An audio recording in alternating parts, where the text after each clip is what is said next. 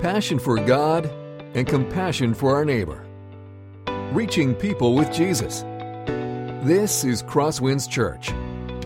And now, here's Pastor Kurt Truxas. So if you're new, I would like to welcome you. It's great to have you. My name is Kurt. I'm one of the pastors, and at Crosswinds, our mission is reaching people with Jesus. And I want to tell you how that happens, in how we, as very ordinary people in very ordinary ways, are able to be used by God to reach people with Jesus Christ. And this story comes from the Spencer campus. This past summer, on the Spencer campus, they had an off-site worship service. You know how you go to the local park and you do church there. It's one of the fun things you do in the summer. Now, from a pastor's perspective, I can tell you, it does not matter how many times you tell people that church won't be at church on Sunday. And you can tell them all day long, there are some people who will always forget, or who somehow will not get the message, even though you said it 12 times. And the parents are like, that sounds like my children. Yeah, well, this is one of those stories.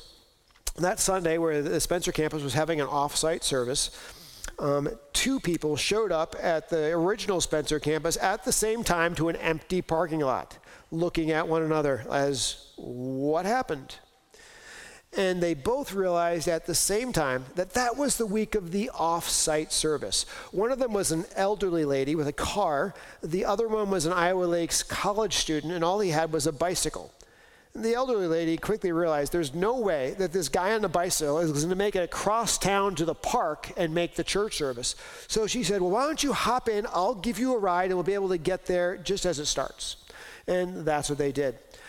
That began what was sort of a really fun and totally beautiful relationship, because she realized that Iowa Lakes college student from Brazil needed a ride to church in the winter because he had no way to get through the snow. And so she began giving him those rides.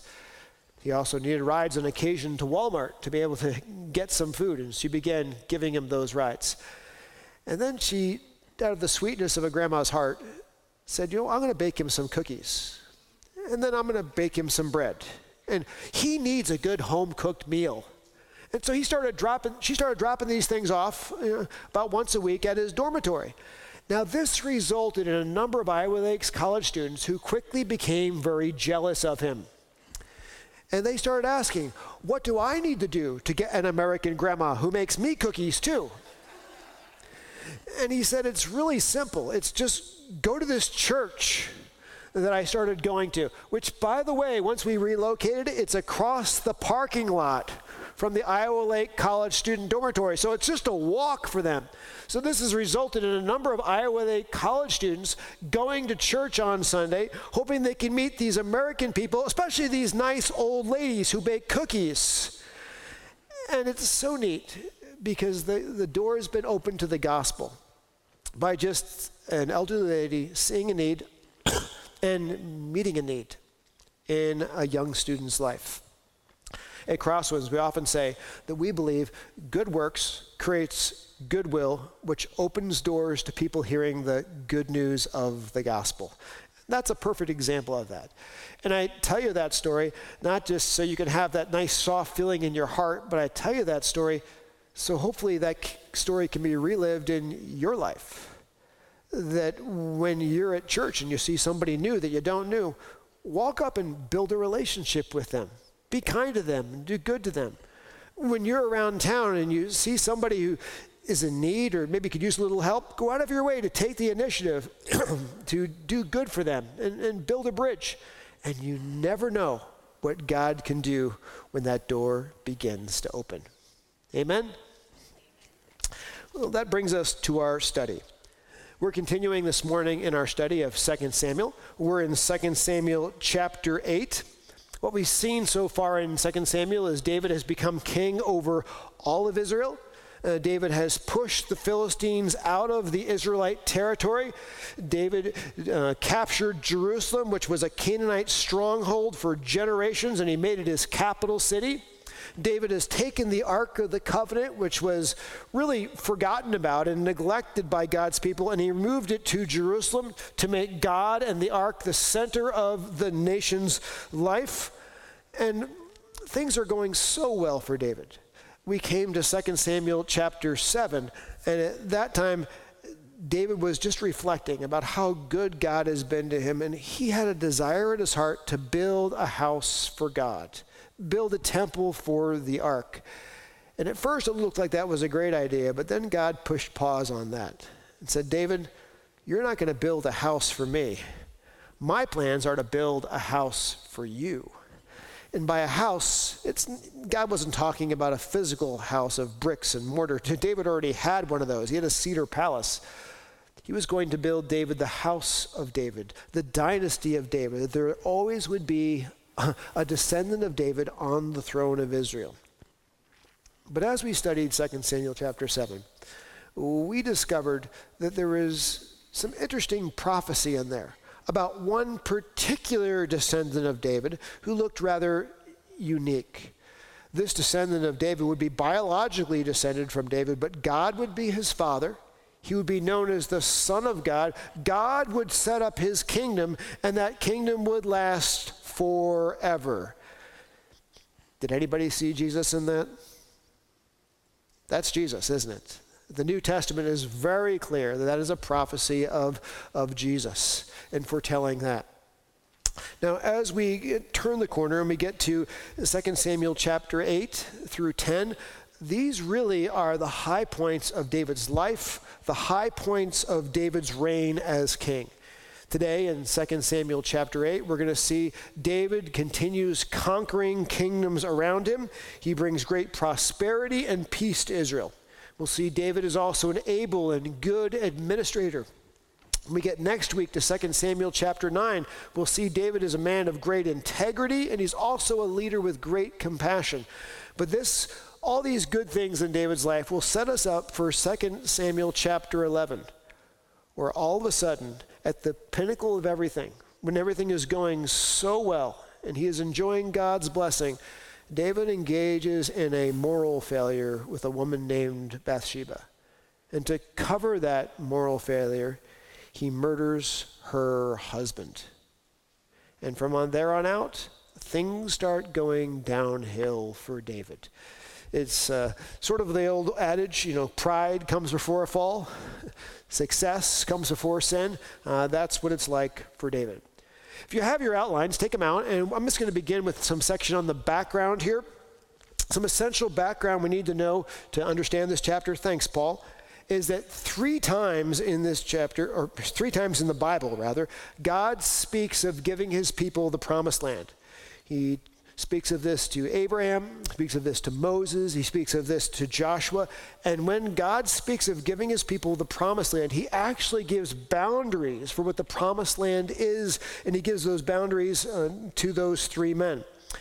Now, up to this point, God's people have only possessed what is a small portion of the promised land, not the full extent of the promised land.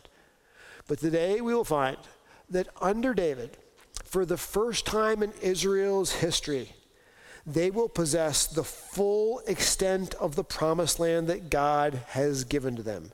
Let me show you the boundaries that God originally intended for them to have. The first quote comes from Abraham. God said to Abraham, "On that day, the Lord made a covenant with Abram, saying, 'To your offspring I will give this land,'" and notice this, "'from the river of Egypt,'" that's the Nile River, "'to the great river, the river Euphrates.'" So from the Nile to the Euphrates, let's put that up. The Nile River, you can see, is all the way down there by Egypt. Euphrates River is all the way up top there. That's the full extent of the promised land. You can see in the center there, really small, is the Dead Sea, and you can't even see hardly the Sea of Galilee. The Dead Sea and the Sea of Galilee is the portion of the promised land that the Israelites possessed at that time. But after this chapter, they're going to possess all of this. Look also at what God said to Moses. Every place on which the sole of your foot treads shall be yours. Your territory will be from the wilderness to the Lebanon, from the river, we're talking the Nile River, the river Euphrates, that's the northern extent, same thing, to the western sea, all the way to the shore there. Same thing if you look at Joshua. From the wilderness and this Lebanon, as far as the great river, the river Euphrates, and the land of the Hittites to the great sea, going toward the going down of the sun, shall be your territory. So now that God's king is on the throne, God's king will be setting up God's kingdom. David, you may want to think of him as a new Joshua. Remember how Joshua went in and conquered the promised land, but Joshua didn't finish conquering the promised land? David is picking up that mantle, and he is going to finish the conquering of the promised land, and he's going to deal with the enemies of the people of God. So what we are studying this morning is not just a series of Old Testament land disputes. It's the new Joshua continuing the conquest of the promised land, taking out the enemies of God's people. Another thing that I want you to notice, we'll see this as we get through this, David, as king over the promised land, taking out the enemies of God's people and reigning and ruling in the promised land, is a mini foreshadowing of Jesus. Because Jesus is the son of David, who is also God's anointed king. But Jesus is not just the rightful ruler of the promised land. Jesus is the rightful ruler of the entire earth. And Jesus is the one who will reign and rule over all the new creation itself. So many of the things we see about David and his reigning and ruling in the promised land will also be true about Jesus and his reigning and ruling over the new creation for all of eternity. But we'll learn more about that as we get into our study. So let's dive in. Number one, David conquered the nations around Israel. And the first nation we see him conquering are the Philistines. After this, David defeated the Philistines and subdued them. Well, who are these Philistines and where did they live? Let me show you the graphic. They are on the coast, right there. They are on the western side of the Israelites. Ethnically, they are distant from the Israelites. Originally, they're descended from the Egyptians. They first sailed to this area and set up a colony in this area. Then we find them first mentioned in the book of Judges, chapter 3. But they were very prolific, became quite strong, and we find them as aggressive enemies of the Israelites by the time we get to Judges chapters 13 through 16. That's the time of Samson. At that point, they were in constant battle with the Israelites. In the days of Samuel, you'll remember, they even defeated the Israelites and at one time then took the Ark of the Covenant back to their cities, which really didn't go well because God was quite capable of defending himself. And he inflicted the Philistines with tumors and mice until they gave the Ark of the Covenant back on their own. They were constantly attacking the Israelites. In fact, one of the reasons that the Israelites asked for a king was to defend them against the Philistines. And King Saul was that first king. And Saul's job, if you remember from earlier studies in 1 Samuel, he was to defeat the Philistines. But when Saul became more involved in sin and in pride, he actually didn't defeat the Philistines at all. And in the last final battle at the end of 1 Samuel, he was defeated by the Philistines and ultimately killed by the Philistines. But then comes the second king, whose name was David. David was God's chosen king. And what marked him out as different was he always had success against the Philistines. Even when he was just a teenage boy, even when all he had was a shepherd's sling, he went against the biggest and baddest Philistine of them all. Remember his name? Goliath. And David used a shepherd's sling to send a rock right through his brain, sending the guy collapsing. David consistently had victory over the Philistines, far more than anybody else. And then we saw in 2 Samuel chapter 5, remember David pushed the Philistines out of the Israelites' immediate territory and set up boundaries again for the Israelites. Now in this chapter, 2 Samuel chapter 8, David is going to take the fight to the Philistines' homeland. David is going to eliminate the Philistine threat once and for all. In fact, we read the text that says David subdued them. The Hebrew word behind the English word subdued is very strong. It means to completely annihilate, to really defeat them to the point that they cannot recover. David cripples the nation for good. And then we read this part. And David took Metheg-Ammah out of the hand of the Philistines. And at first we say, well, that must be a city name, Metheg-Ammah. Never heard of it, never seen it mentioned before. Now I'm going to tell you that from my studies, I don't think this is a city name. I disagree with the translators of the ESV on this one. Metheg-Ammah in Hebrew means the bridle of the motherland, or the bridle of the mother city. What it's saying is David took control of the capital city of the Philistines. That shows you the extent of the defeat of this nation. Now you wonder, well, what is the capital city of the Philistines? Here's where we can have some fun. If we go to 1 Chronicles chapter 18, it's a parallel account of what is happening here in 2 Samuel chapter 8. 1 Chronicles 18 tells us this. After this, David defeated the Philistines and subdued them, and he took Gath and its villages out of the hand of the Philistines. So taking the bridle of the mother city means that David took control of the capital city of the Philistines, which is Gath. That shows you how badly defeated they were. It would be like today if the Russians or the Chinese took control of Washington, D.C. and New York City. I mean, that would pretty much spell the end of our country, wouldn't it? That's what David does to the Philistines. In fact, the defeat of the Philistines is so severe that while we will have them mentioned later in the Bible, never again after this will they pose a threat to God's people because they are so completely decimated. That brings us to the next people group that he conquered, the Moabites. And he defeated Moab. The Moabites, they were sort of to the east of the Israelites, on the east side of the Dead Sea. Go ahead and put that up. You can see where they are in that area. This is the eastern extent of the Promised Land. While the Philistines are not biologically related to the Israelites, the Moabites actually are biologically related to the Israelites. They are descendants of Lot, Abraham's nephew. While the Moabites are relatives of the Israelites, they have absolutely no love for the Israelites whatsoever. For instance, when the Israelites were coming out of Egypt and heading to the Promised Land, we read that the Moabites refused to allow them safe passage through their region.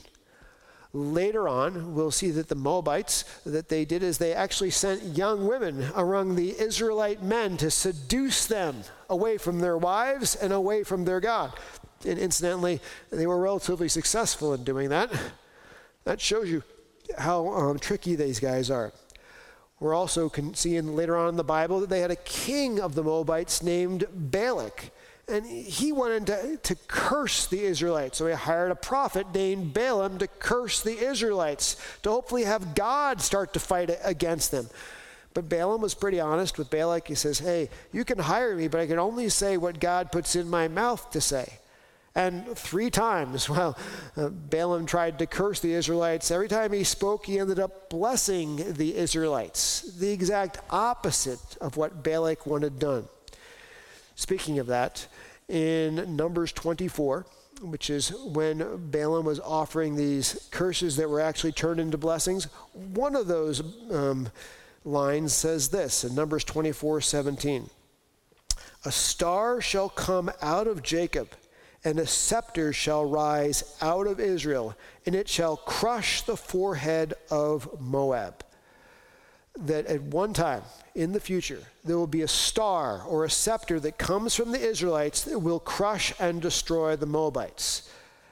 That prophecy in Numbers 24 is fulfilled here in 2 Samuel chapter 8. That star or that scepter who destroys the Moabites is David. That's what he's about to do. While I've given you negative history about the Moabites, I want to just take a moment to give you a little bit of positive history about them. If you've been with us years ago when we studied the book of Ruth, you'll remember that Ruth was a Moabite. And she was a Moabite who actually left the Moabites and became an Israelite and began worshiping the true God of Israel. She ties into the story because she is actually King David's grandmother.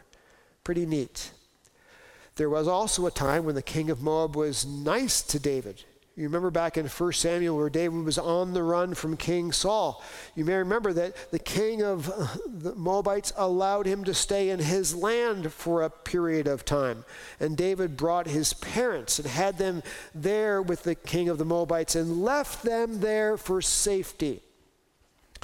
Now, what I'm about to share with you is not in the Bible. It is written about in Jewish history, so this may or may not be true.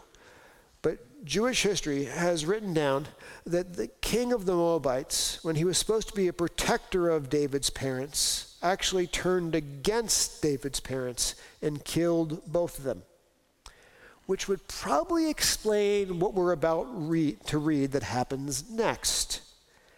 And David conquers the Moabites, and he measured them with a line, making them lie down on the ground. 2 lines he measured to be put to death, and 1 full line to be spared. It gets rid of 2/3 of the Moabite population. Now at first, we're reading that going, man, David is a really nasty dude. But remember, he's a new Joshua. He's conquering the promised land just like Joshua did. He's only destroying the enemies of God and the enemies of God's people who are resisting him. And typically what was supposed to happen is there shouldn't be 1/3 left. Typically, all of them would be destroyed. You wonder, well, why did David leave 1/3 of the Moabites alive? Here's what I believe. As we're going to see as we continue, David is about to conquer so much territory that there is no conceivable way that the existing Israelites can hold that territory or maintain that territory. So he seems to leave a portion of the people alive for to be able to work the land and to bring the produce of the land back into Israel as tribute as they recognize David as the rightful king. Because that's what we find happens next. And the Moabites, those who are left, became servants to David and brought tribute. They bring produce and they bring products of the land into Jerusalem.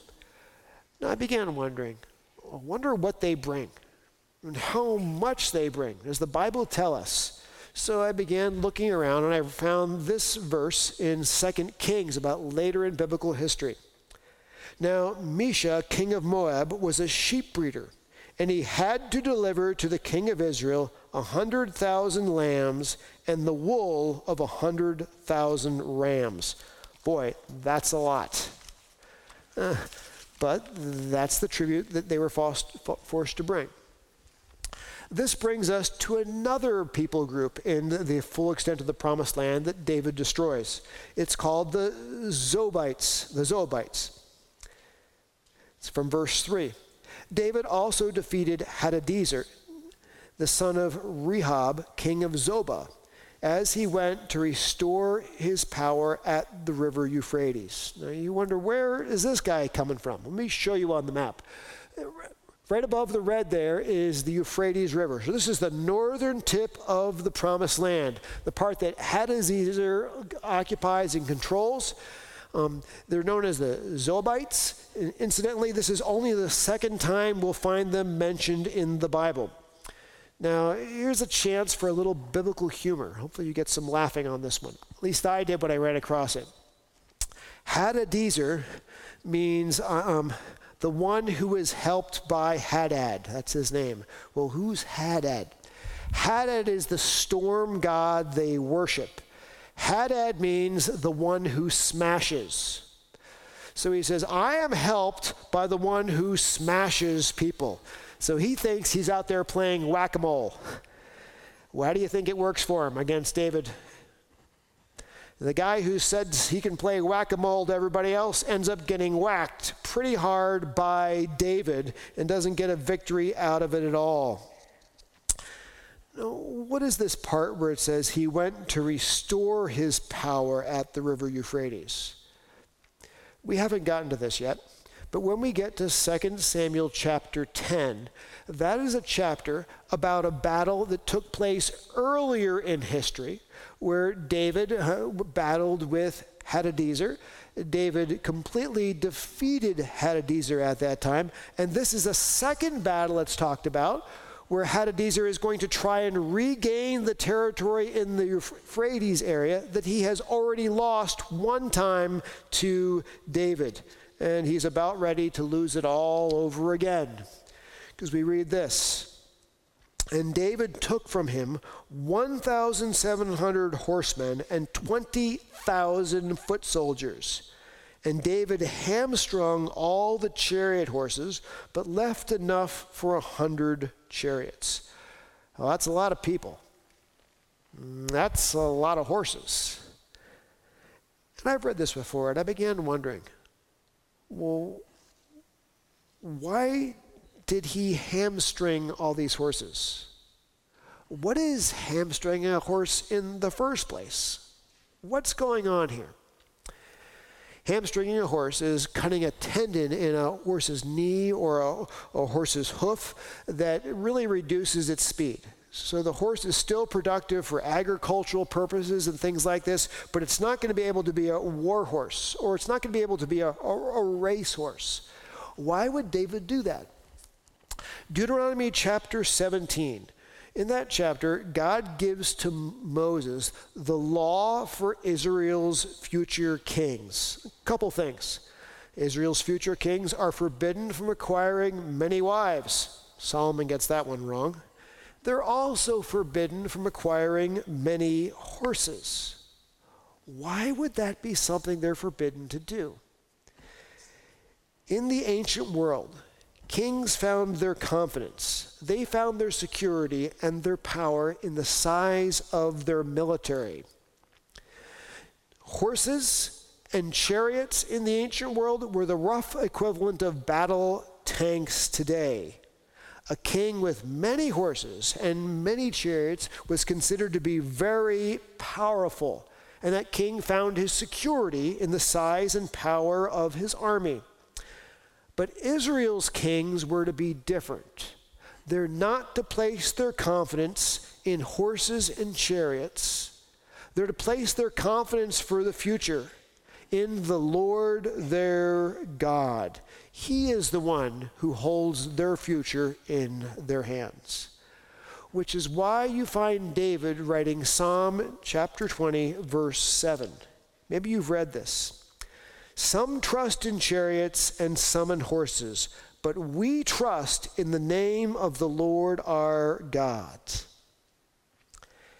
Hadadezer had many horses and many chariots when he went into battle with David. David had no horses and no chariots, but which way did the battle go? David won because God was on his side. It didn't matter the strength of the military machine. In fact, if you start to think about this and go in your mind through biblical history, remember the Exodus when God's people came out of Egypt and they were defenseless? And then Pharaoh decided to send his army with horses and chariots after them to slaughter them in the desert. But God stepped in, and God held the horses and chariots off, and he split the Red Sea and brought his people across on dry ground. But when the horses and chariots went in afterwards, God brought the walls of water back in on top of them and destroyed them. What matters? The strength of your military, or whose side God is fighting on? In the future, we'll find that the Israelites will go battling against other kingdoms that have powerful horses and chariots. And one time they go to fight, and God sends a torrential rainstorm in the middle of it, and the horses and chariots all end up stuck in the mud and can't go anywhere. And so they become quite easy picking for the Israelites. So David hamstrings these horses as a way of saying, I'm not going to trust in horses and chariots for my military victories. I'm only going to trust in you, God, not our military machine. We find the same thing being talked about later in the book of Isaiah, where it says this, woe to those who go down to Egypt for help and rely on horses, and who trust in chariots because they are many, and in horsemen because they are very strong, but do not look to the Holy One of Israel or consult the Lord. What's more powerful in the outcome of this life? Your military machine, or the God who created this earth and who sustains us every day? Or you go to Deuteronomy. What does God say to his people? When you go out to war against your enemies and see horses and chariots and an army larger than your own, you shall not be afraid of them. For the Lord your God is with you, who brought you up out of the land of Egypt. So this is why David is having victories. It's not because he has a superior military machine or because he's smarter or quicker than others, but because God is on his side and he's not relying on his own strength. Now, for future kings in Israel, many of them will not obey this prohibition against horses and chariots. As far as I can tell, it was Absalom, David's rebellious son, who was the first to bring horses and chariots into the life of Israel. Next, it will be Solomon, who will put a lot of energy into horses and chariots. We read this in 1 Kings chapter 4. Solomon also had 40,000 stalls of horses for his chariots and 12,000 horsemen. And after Solomon, horses and chariots seem to become a regular part of Israelite life and warfare. But we do read this, that later on in Israelite history, there's a godly king named Josiah. And as part of Josiah's reforms and in returning to the Lord, guess what he did with the horses and chariots? He burned the chariots and got rid of the horses and said, we are placing our trust in God alone. We are going to follow what God said in Deuteronomy 17 was the right way for Israel's kings to live. Now, here's a great application for us. Today, what kind of security does our country have for the future? Does the security of our country come from all the nuclear weapons we have in silos? Does the security for our country come in all the hypersonic missiles that we're working and racing with to see if we can beat China? The only security for our country comes in the grace of God, who's allowed us to exist as a nation. Isn't that true? But we can apply that personally. Where do you find your security for your future? Do you find it in the size of your IRA? Do you find it in the size of your portfolio and say, look, I have a great treasure laid up, I'm set for many years to come? That's not your security for your future, folks. Your security comes from the God who created you, and the God who loves you, and the God who holds your life in the very palm of his hands. So let us not forget where our true security for our future comes from, and find security in wealth and assets and in things. That brings us to another group of people that David now conquers, which are the Syrians. To reach Hadadezer and Zobah, he had to pass through a territory controlled by the Syrians. They controlled Damascus. Damascus was 25 miles roughly southeast from Hadadezer and his territory. Let me show you on the graphic where it comes up. There it is. You can see Zobah above that. That's the Syrian area. Damascus, sometimes also known as Aram. Let's see what David does to these guys. And when the Syrians, that is in Hebrew Aram, of Damascus, came to help Hadadezer, king of Zobah, David struck down 22,000 men of the Syrians, that is the men of Aram. So here's more fun. Hadadezer, the guy who says, the God who smashes is the one who helps me, is obviously in need of help because the God who smashes isn't providing much help. So he calls his neighbors, the Syrians, in for help to see if they could help him beat David and regain his territory at the Euphrates. That doesn't work too well for them. They end up losing 22,000 of their own men to David. And then we read this. Then David put garrisons in Aram of Damascus, and the Syrians became servants to David and brought him tribute. You can think of garrisons as military outposts. You can think of them as police stations. Once again, David decimates the Syrians, leaves a very small population, enough to farm the land, enough to raise the crops, enough to have a harvest, and then to bring that harvest back to Jerusalem and give it as tribute to David. Now, we may think that David's pretty powerful. David's pretty mighty. He's pretty resourceful. But remember what's happening. David is without horses. David is without chariots. He's battling powerful nations with horses, with chariots, with the latest modern military technology of the day, and God is giving him amazing, overwhelming victory. And to make sure we do not think this victory is coming from David's wit and resourcefulness, the text just reminds us. And the Lord gave victory to David wherever he went. All these victories are because God is large and in charge. And God's fighting on David's side because David is his anointed king. Now, just so we would get this straight, don't think these victories came easy. Don't think they were without sweat. And they were without tears and without difficulty. Psalm 3 records one of David's prayers as he was fighting his enemies. And I like this. David says this, "Arise, O Lord, save me, O my God. Help, I'm in a desperate situation fighting these guys. For you strike all my enemies on the cheek. You break the teeth of the wicked." This is a great prayer. God, I pray you punch them in the mouth. Punch them so hard you break the teeth out of their face. So those guys who like the testosterone stuff, this is your prayer right there, you know. God, give them a punch, right? Give them a bloody lip. And then we read about another group of people David conquered, which are the Edomites. Now, these occur a little bit later in the text, but I'm bringing them up here a little early. Let me show you where they come from. There they are. They're all the way to the south. Roughly the southern area of the promised land.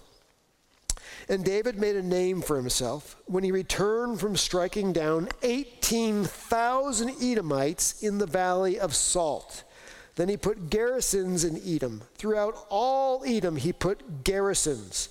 And all the Edomites became David's servants.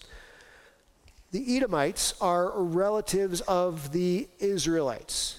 You'll remember Jacob is renamed as to Israel, and he has 12 sons, and there goes the 12 tribes. Well, Jacob had a half-brother named Esau. You remember the story with him?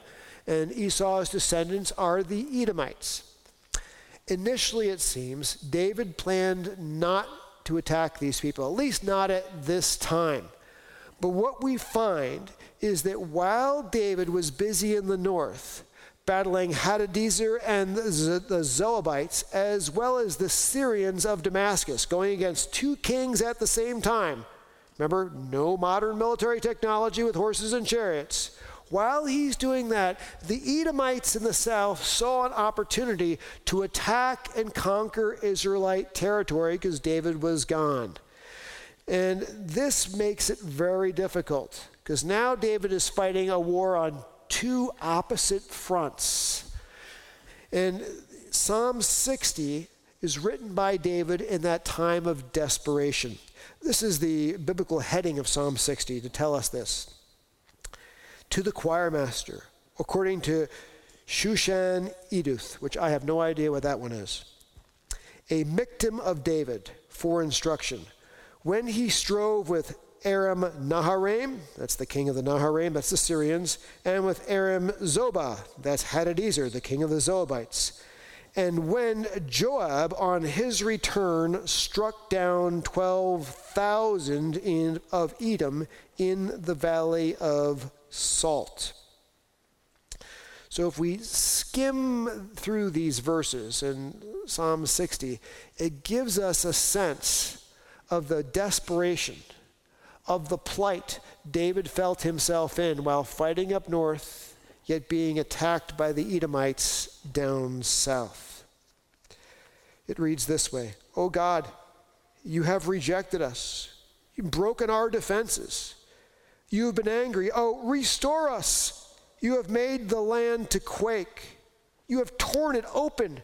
Repair its breaches, for it totters." Like the land, we're about ready to lose our nation, is what he's saying. Then he says later, "Who will bring me to the fortified city?"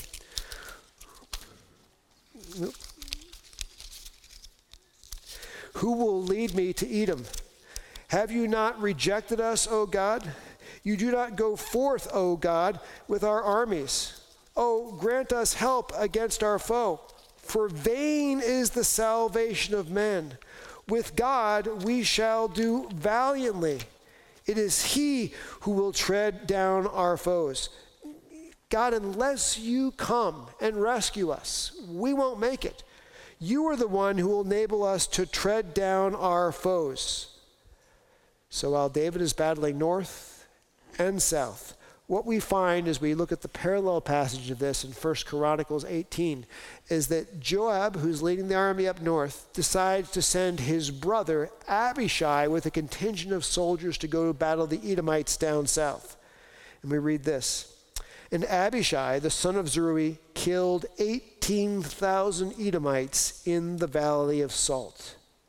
Then, after Joab, his brother, finished defeating Hadadezer in the north, he also went down south and joined Abishai and then killed another 12,000 Edomites, once again severely decimating the nation and bringing them all to become servants of David. And that brings us to what happens next, which is the wealth. David brought the wealth of the nations to Jerusalem. The wealth of Hadadezer was forcibly brought to Jerusalem. We see this in verses 7 and 8. And David took the shields of gold that were carried by the servants of Hadadezer and brought them to Jerusalem. And from Beta and from Berothoi, cities of Hadadezer, King David took very much bronze. Incidentally, I don't believe these shields were shields that were actually used in battle. If you know gold, it is extremely heavy. These were shields that were probably used in ceremonial parades. The point is, David has so decimated Hadadezer, he walks right into his capital city and says, "Oh, gold shields. I think I'm going to take those." Just takes them right off his hand and brings them right back to Jerusalem. Walks to other cities. "Oh, lots of bronze. I could use that in the future. Let's just move it to my home." That shows you the amount of decimation and control that David has over these places. Incidentally, this gold and this bronze will later be used by Solomon in the building of the temple. Now, speaking of this, what we see is as David conquers these nations around him and brings them into submission, the wealth of the nations all begins to flow into Jerusalem to the honor of God's anointed king. As I was noticing that, I then thought to myself, isn't that the same thing that will happen in all of eternity with Jesus, who is God's anointed king? Doesn't the book of Revelation tell us that in eternity, the wealth of the nations will flow to the new Jerusalem? Remember, I told you David's conquering of the promised land is a miniature representation of Jesus and his reign in the new Jerusalem. Look what it says in Revelation 21:24. By its light will the nations walk. That's speaking of the new Jerusalem. And the kings of the earth will bring their glory into it. Same thing that was happening here. And then we read this.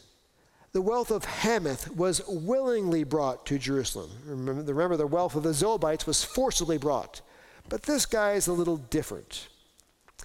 When Toi, king of Hamath, heard that David had defeated the whole army of Hadadezer, Toi sent his son, Joram, to King David to ask about his health and to bless him because he had fought against Hadadezer and defeated him. For Hadadezer had often been at war with Toi, and Joram brought with him articles of silver, of gold, and of bronze. So when Toi, king of Hamath, hears that David is sort of the new big guy in town and he's wiped out his enemy, Hadadezer, he didn't want to go to war with David, did he? Instead of going to war with David, he chose to welcome David. He chose to congratulate David, and he chose to bless David, even sending his son to David with a large gift for David. And this reminds us there are really two different kinds of reactions to God's anointed kings. The Edomites, the Philistines, the Zobites, they fought against God's anointed king. They resisted God's anointed king, and they were destroyed by God's anointed king. But Toi, king of Hamath, he didn't fight against David. He welcomed David.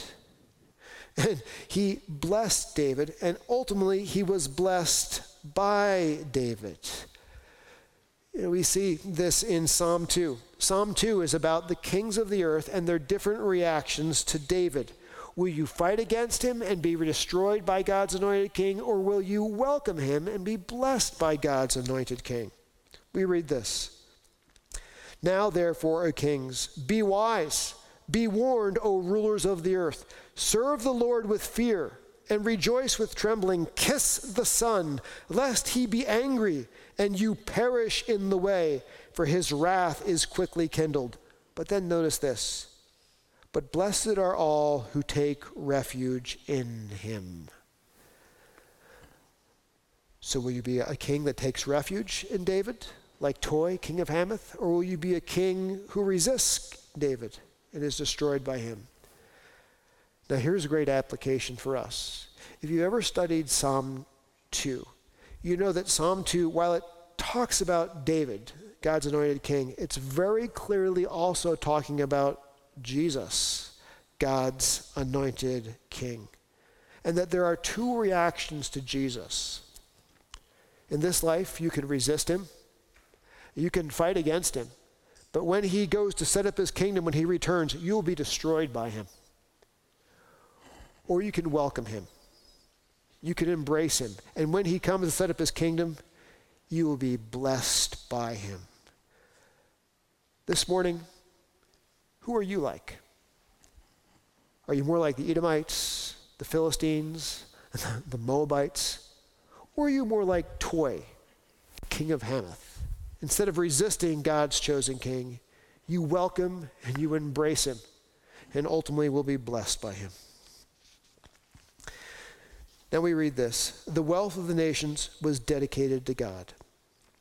These also King David dedicated to the Lord, together with the silver and gold that he dedicated from all the nations he subdued, from Edom, Moab, the Ammonites, the Philistines, and Amalek, and from the spoil of Hadadezer, the son of Rehob, king of Zobah.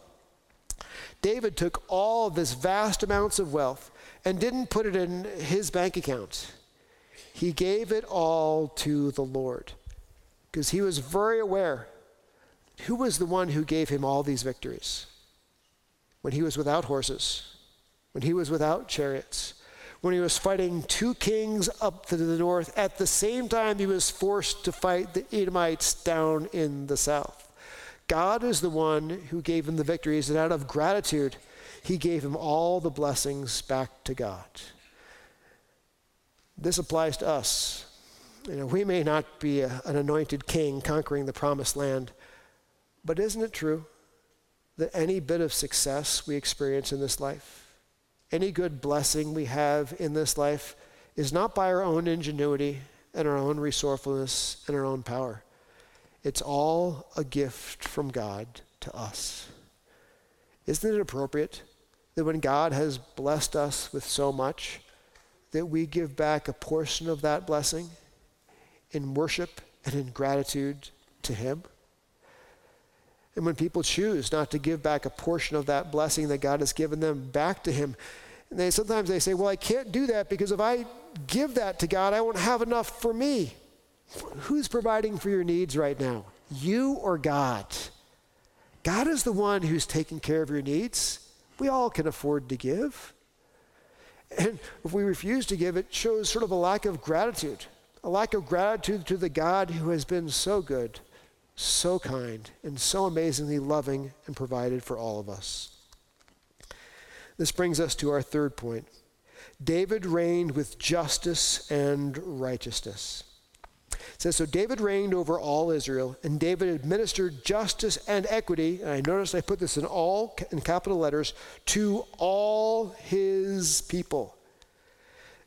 David's kingdom and David's government was completely unlike what we experience today in our country and what is experienced by governments around the world. Governments are known for corruption. They're known for playing favorites. They're known for dirty politics. David refused to have any of that in part of his kingdom. In Psalm 101, David wrote about what his kingdom would be like. And here's what he said. A perverse heart shall be far from me. I will know nothing of evil. Whoever slanders his neighbor secretly, I will destroy. You talk against people in the government behind their back, I cut you off. Whoever has a haughty look and an arrogant heart, I will not endure. Proud people, full of themselves, you get cut off. I will look with favor on the people in the land, that they may dwell with me. He who walks in the way that is blameless shall minister to me. No one who practices deceit shall dwell in my house. No one who utters lies shall continue before my eyes. Morning by morning I will destroy all the wicked in the land, cutting off all the evildoers from the city of the Lord. David's government was just, it was fair, it was right. Boy, wouldn't that be refreshing? But that's what he was known for. Now I'm going to jump to the end and wrap it up. And the main thing I want you to take away is this big picture. That David's reign as God's anointed over the promised land was just really a preview of Jesus' reign over creation and the new creation itself. Number one, just as David destroyed those who resisted God's kingdom, but blessed those who welcomed it, Jesus will destroy those who resist his coming kingdom, but he will bless those who welcome it. Where are you with that? Number two, just as the wealth of the nations was brought to Jerusalem, in the new creation, the wealth of the nations will be brought to the new Jerusalem. What that means is in all of eternity, what our whole lives will be about giving glory and honor and praise to Jesus, the one who is our good and just King. And that brings us to our third and final point. Just as David reigned with righteousness and justice in a world of corruption, Jesus is the one who will reign with righteousness and justice in the new creation. And my friends, as you look at the news, see all the corruption in our government and all the corruption in this world, let that whet your appetite to help you fix your eyes upon Jesus for the day when he will reign over everything, and we will be his subjects, and government will be good and refreshing to us, not a constant source of frustration. Let us pray. Heavenly Father, thank you so much for your word. Thank you for this chapter, which gives a better understanding of the extent of David's power and David's conquering and David's reign as your anointed king. And may David's reign of conquering his enemies and the wealth of the nations coming into Jerusalem and David reigning with justice and equity help us fix our eyes on the fact that one day, Jesus, you too will reign over all of the earth, destroying your enemies and welcoming your friends. You too will one day have all of the wealth of the planet poured into honor and glory to you, and your kingdom will be justice. It'll be righteousness. It'll be fairness. It'll be perfection. It'll be the thing that we all long for in our hearts. And as God's people, may we fix our eyes on that wonderful day of your return. We ask this in Christ's name. Amen. This has been a presentation of Crosswinds Church. A complete archive of sermons can be found online at crosswinds.tv. Thank you for being with us, and may God continue to enrich your life.